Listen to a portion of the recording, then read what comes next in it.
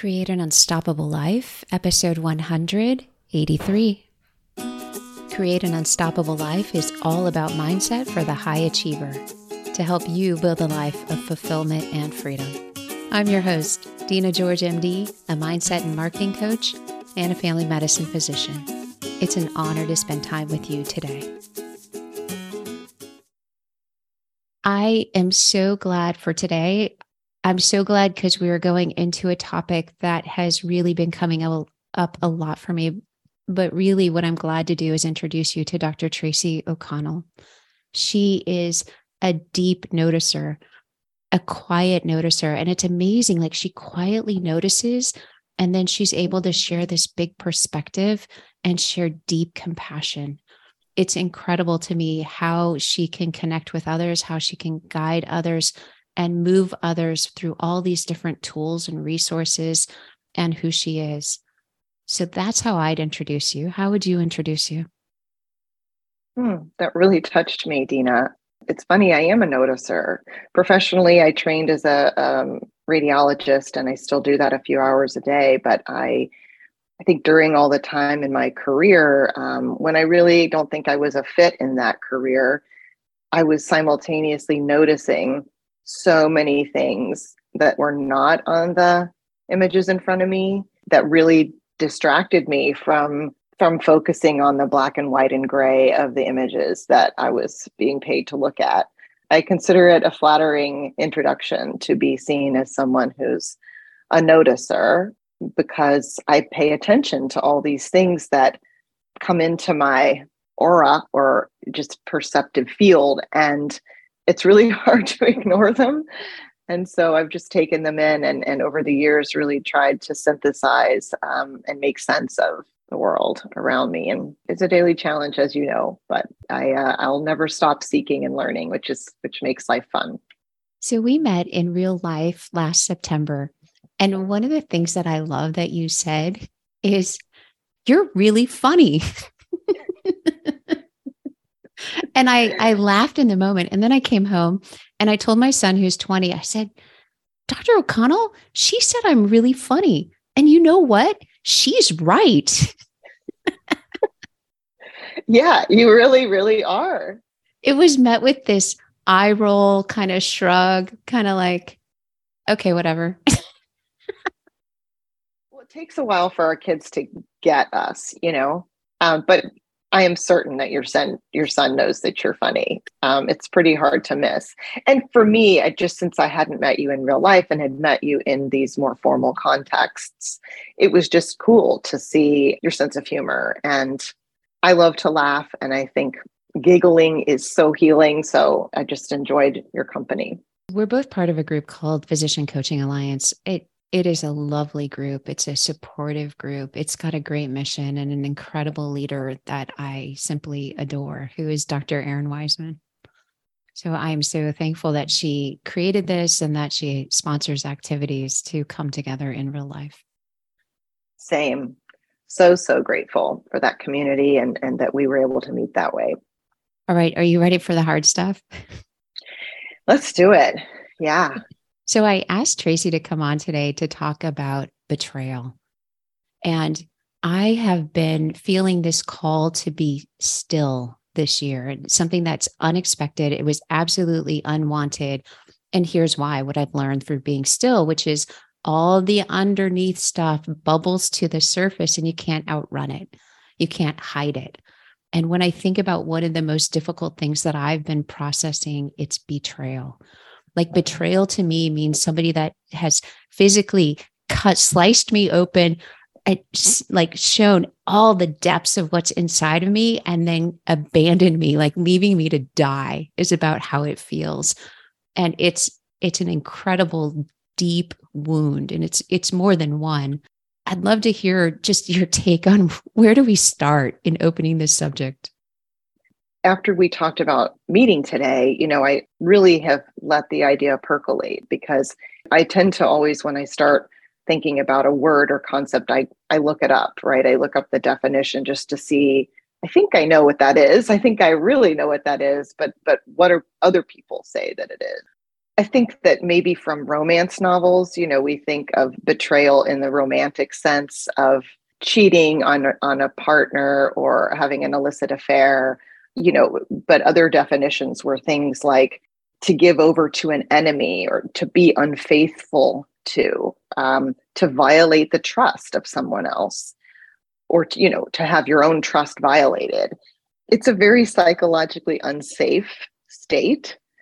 As we talked about earlier, before getting on today, I think the betrayal comes up a lot in our lives, but we get distracted by the context of other things, maybe other emotions that come into play, like maybe discounting the way we feel about something, or thinking maybe I'm making a bigger deal of this than I should be, kind of getting lost in, again, not being able to see clearly what we're actually feeling, because it is so painful, as you said, that to really feel it requires courage and, like you said, stillness that many of us don't take the time to do. And if we're in a hurry, or if there's a lot of other things going around, or we still have to function and perform like this thing didn't happen, I think it can get swept under the rug and sort of just eat at you slowly over time.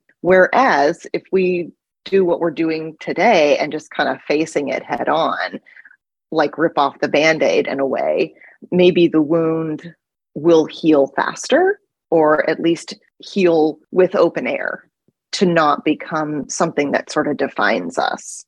What I think I hear you saying is that we can focus on isolated events and maybe feel angry or disappointed or start to feel disconnected without seeing a bigger picture, seeing the complexity of what's happening. There is violation of trust. There is loss of connection, that there is maybe behaviors that really are compromising of the relationship. So taking a look at that bigger picture. When I think about betrayal, for me, for so many years, I lived this very defensive life, like this strong wall around me, like multiple layers of walls. So very few people could get in. It was intended to, like, if really nobody got in, nobody could see me, and then I'm safe. And except I wasn't safe, and I was very lonely, and I didn't understand why I continued to feel like I didn't belong, or I don't fit in, or I didn't have any really connected relationships.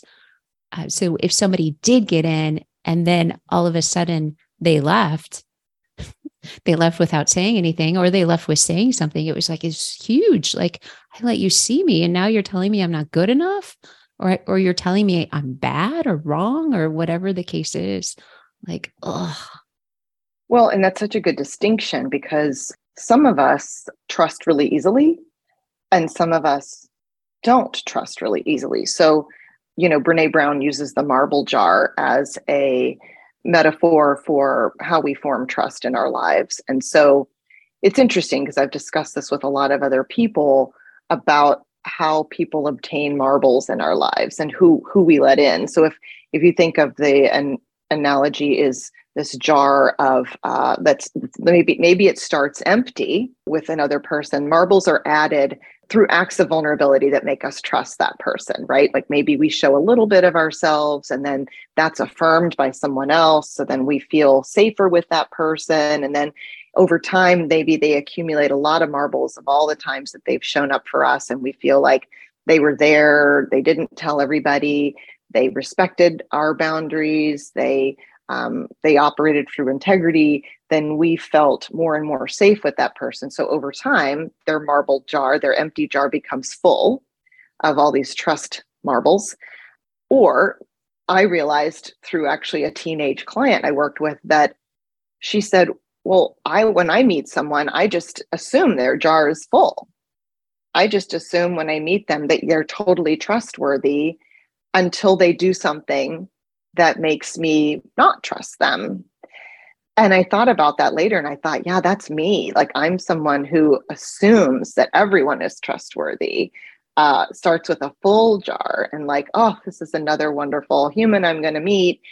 And then what's interesting is no matter how the jar gets filled, whether you start with it full or whether it took a long time to fill it, the jar can be emptied very quickly with one incident.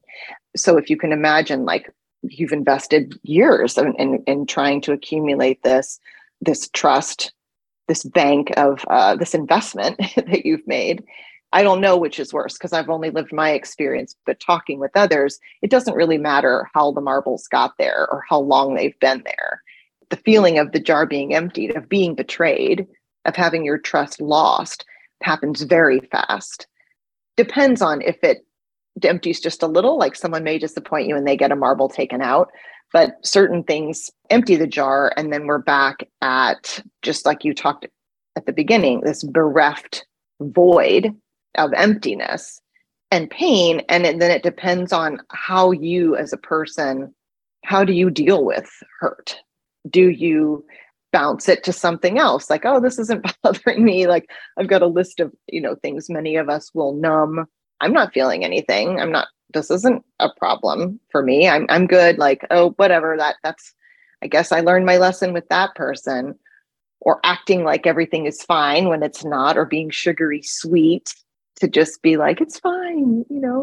It's good. I mean, whatever, these things happen. I appreciate the voice that you say that in. Yeah, it's like, it sounds nice, but it's not authentic, right? It's not genuine.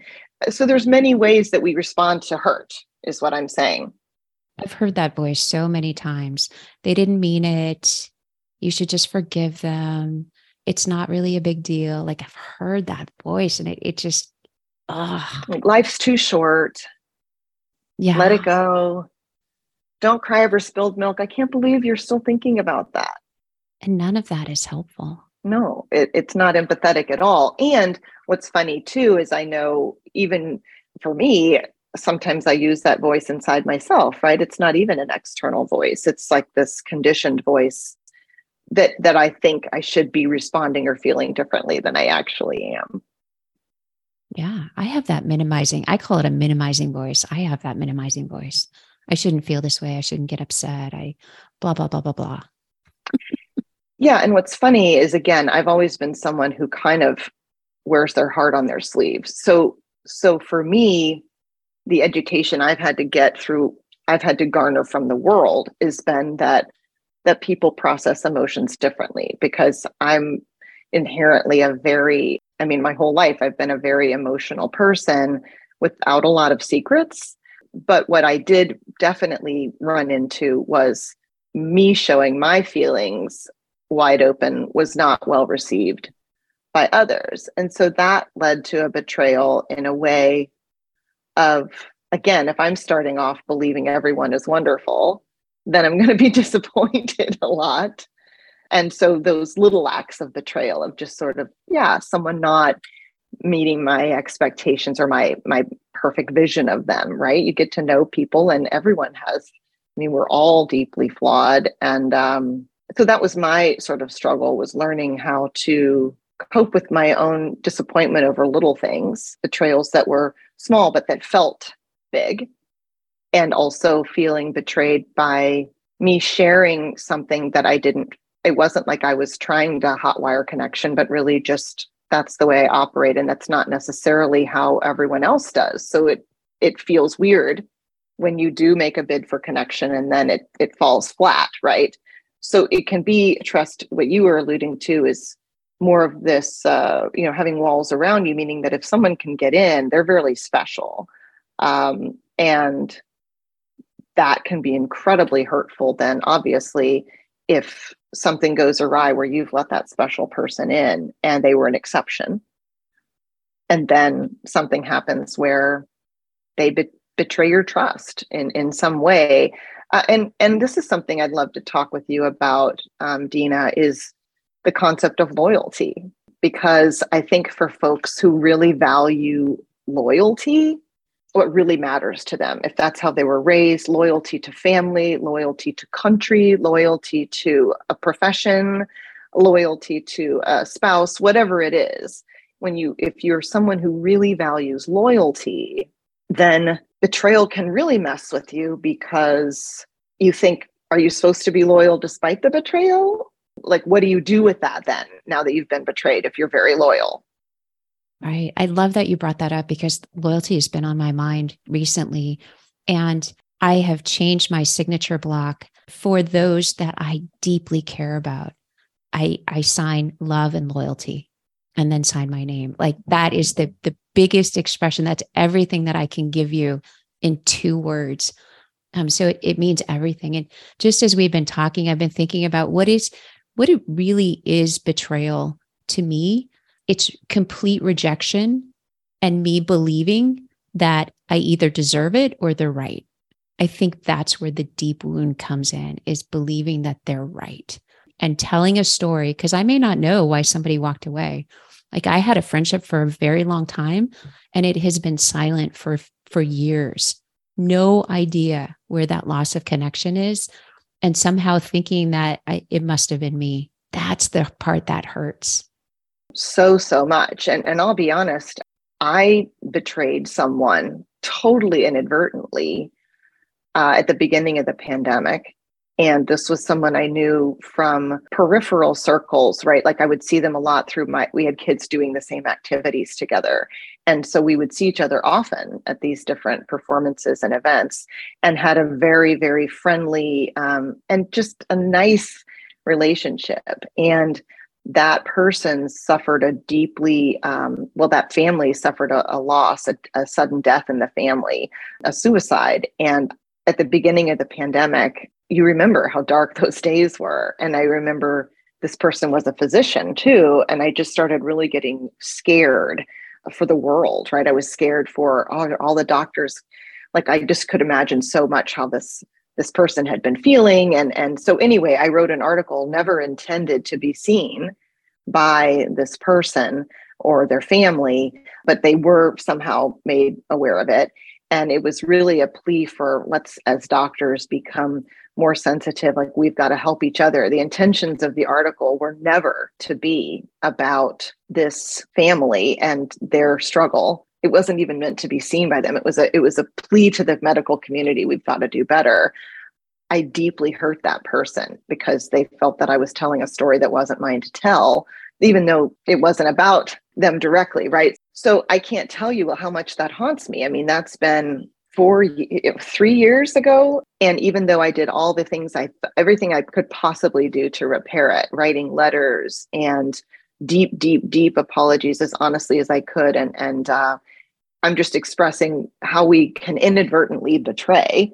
And then the pain that causes too, even though this wasn't someone I saw daily or even had a super close relationship with, the fact that I would have hurt something. I mean, since my goal every day is to help, not to hurt, the irony of doing something so painful to someone else, totally accidentally, kind of reminds me, maybe I don't know anything about this friendship that you had, or, what has become of it, but it hurts on both ends. And yet there are many times, right, where people betray us and they have no idea they betrayed us.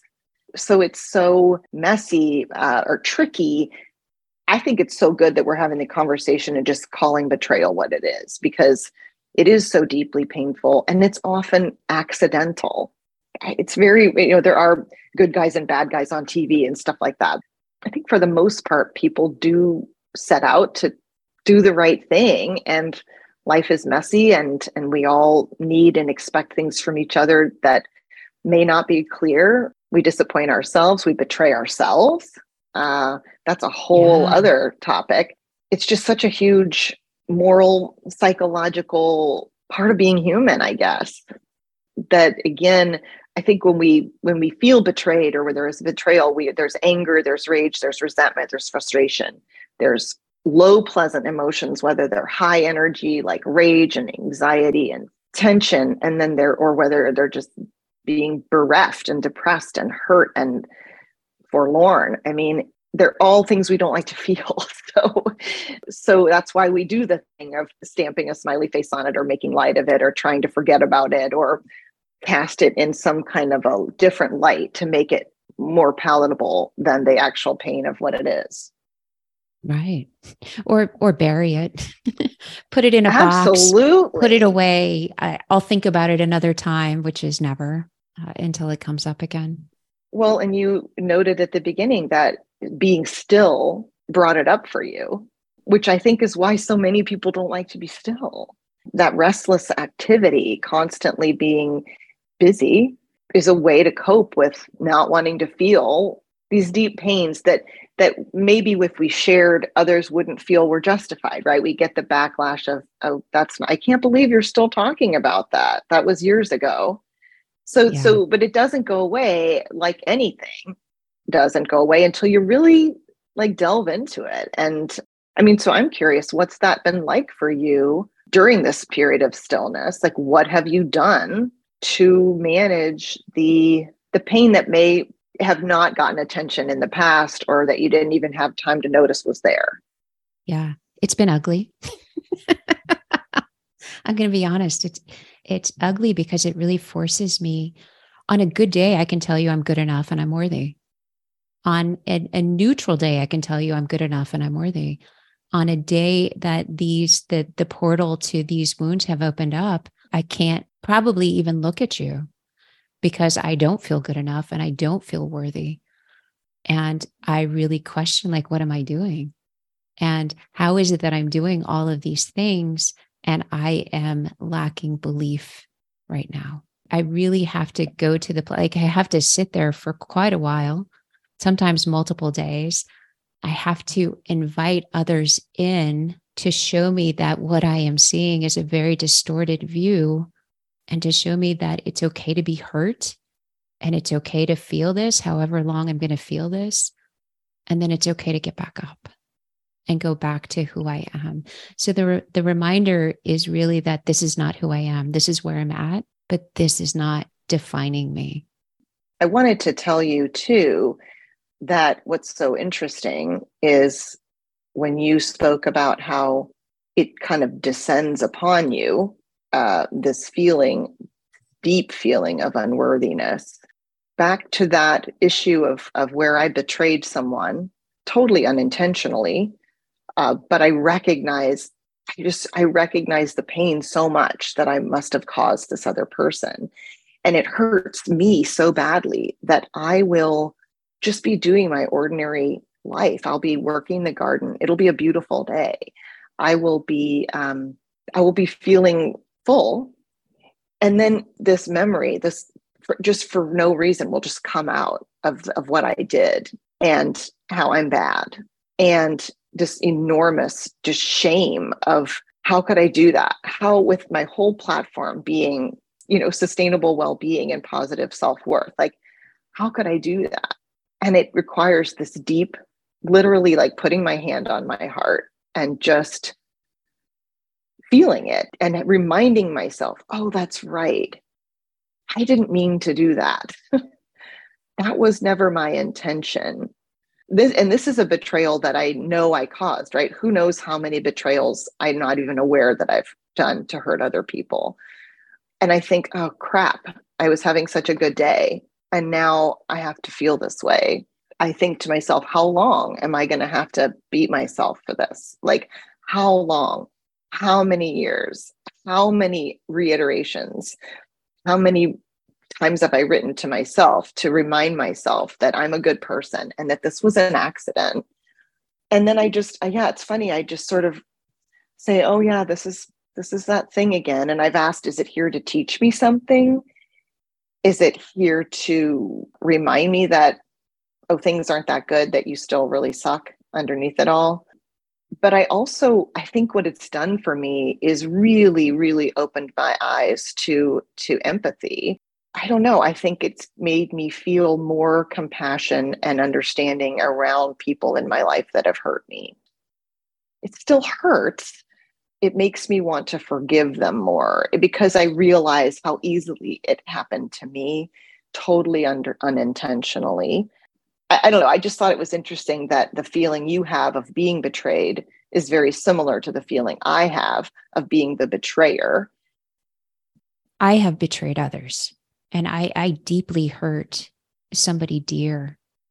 And what I hear you saying is those moments of like experiencing joy or maybe peace or calm. And then for me, it's the reminder of, you're not that good. Don't you remember who you were? Don't you remember what you did?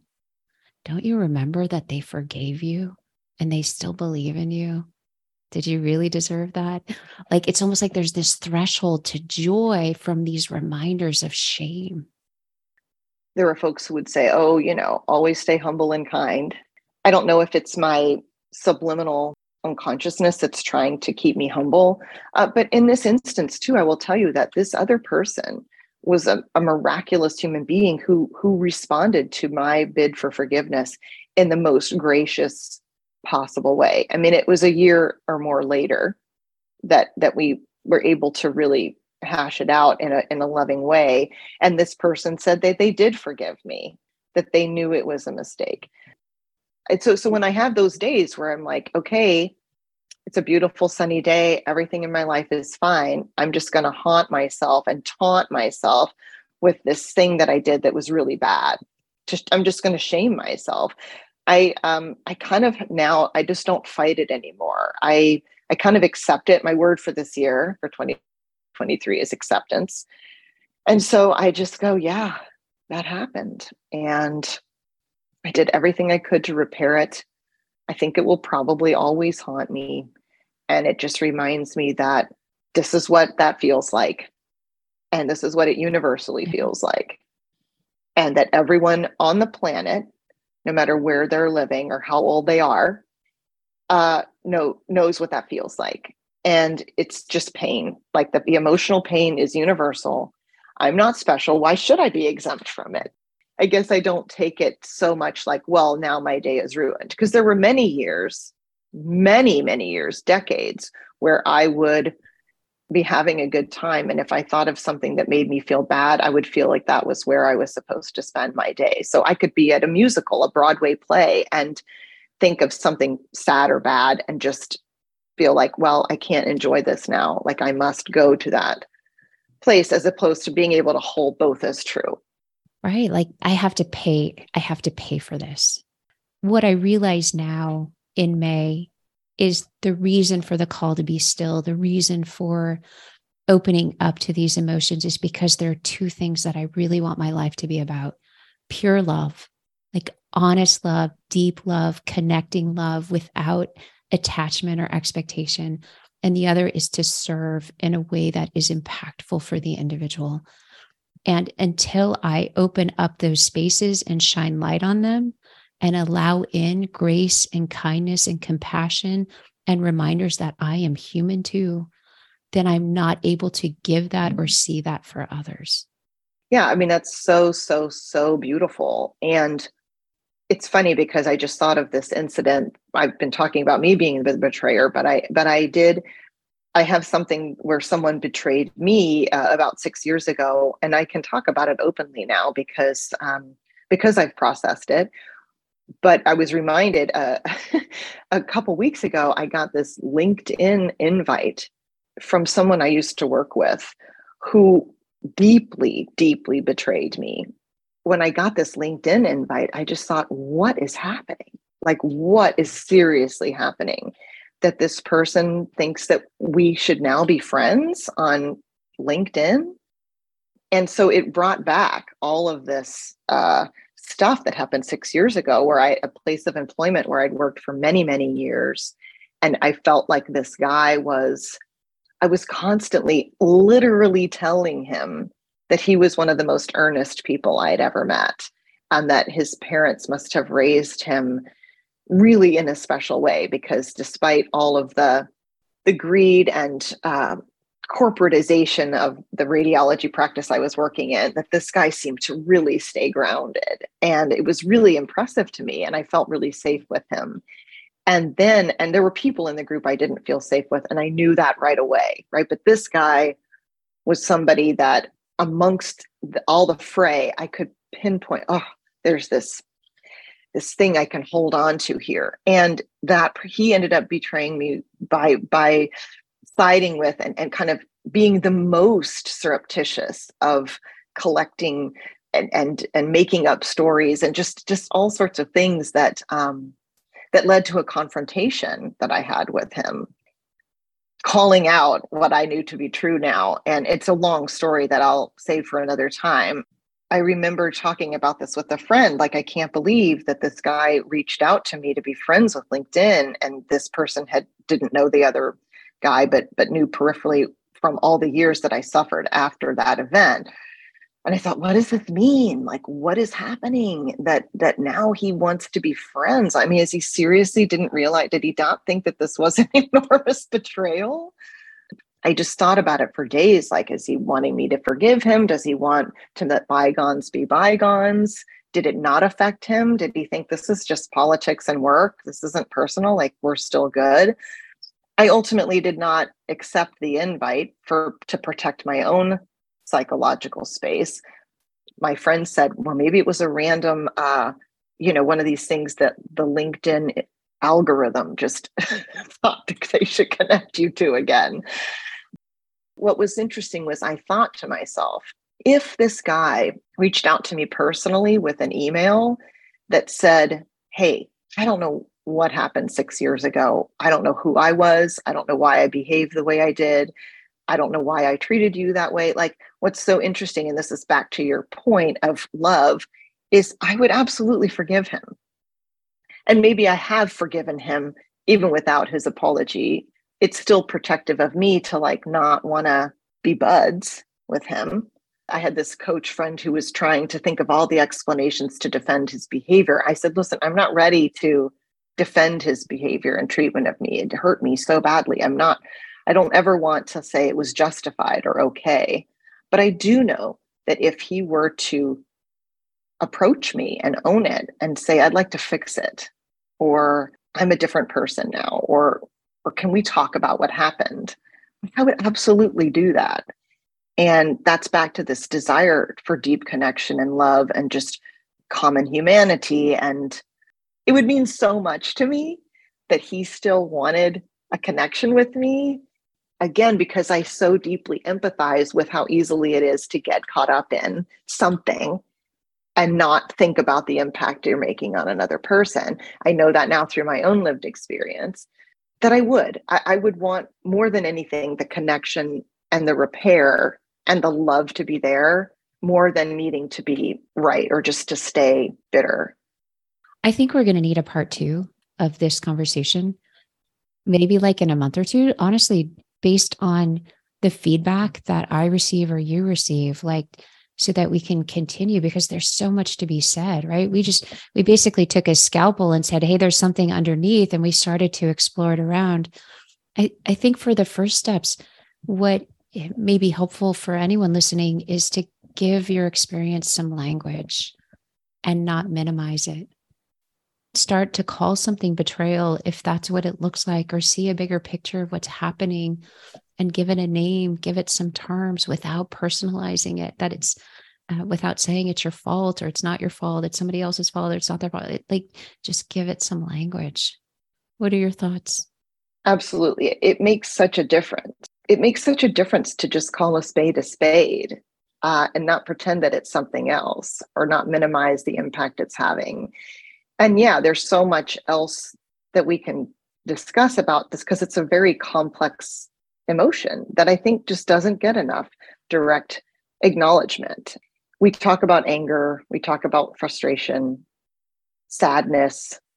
We even talk about grief. And that's the thing is, I think there's a huge, within betrayal is grief, 100% that comes with everything we're talking about, and I think it gets confused because people think of grief as something that happens when there's actually been a death.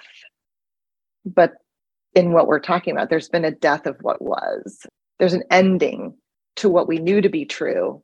Yeah. And that requires significant time and processing and permission to feel it. Yeah, huge. What has been helpful?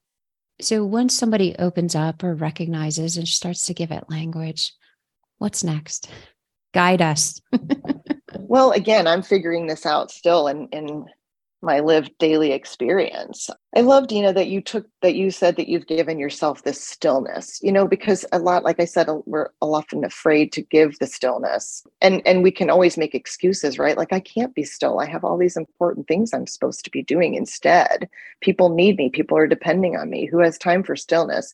And then when we do have time, I know for years when I would be still, I actually felt dizzy, physically unstable. The inertia principle was just guiding everything. And so I think it's going to be, once you give language to it, yeah, there's always these issues of self-worth that you talked about at the beginning, and that we both hit on, of how it's such a confrontation with our self-worth, that we have to get back to those basic principles of having the courage to feel what we're feeling, having connection to other people in our lives as we process it, and really having deep compassion for ourselves and for others. And those things, ironically, are just not at the surface of the way we operate. It's like bringing it into consciousness and being really intentional about it, as opposed to it being sort of a side gig. Yeah. For me to put light into it, I have to invite others, so that I'm not looking at one lens in the same way over and over again and reliving it, but I'm actually starting to open up to other perspectives and to shifting the story, that it can still be good enough and I can still be worthy on either side. If I have betrayed or if I have felt betrayal, I still can move through this. But it does require me to do the opposite of what is natural, which is to hide and isolate, to invite others in, and which invites in kindness and compassion. Well, and I would say today is a perfect example of that, of each of us coming together and just saying what's true, and not, like, I didn't feel judgment from you when I was sharing how I betrayed this other person. And just being able to have people in our lives that we know will recognize their own selves in our own stories, and be able to be there with us without judgment, and process it. Like, can you believe I'm still thinking about this? What suggestions do you have? Or, yeah, just dialogue around it. I think just the key operative word being reaching out, like putting voice to it. And oftentimes, I'm really into expressive writing, and the value of that. If there's somebody that if it's something that you don't feel comfortable necessarily talking to another about at first, I'm a huge advocate for really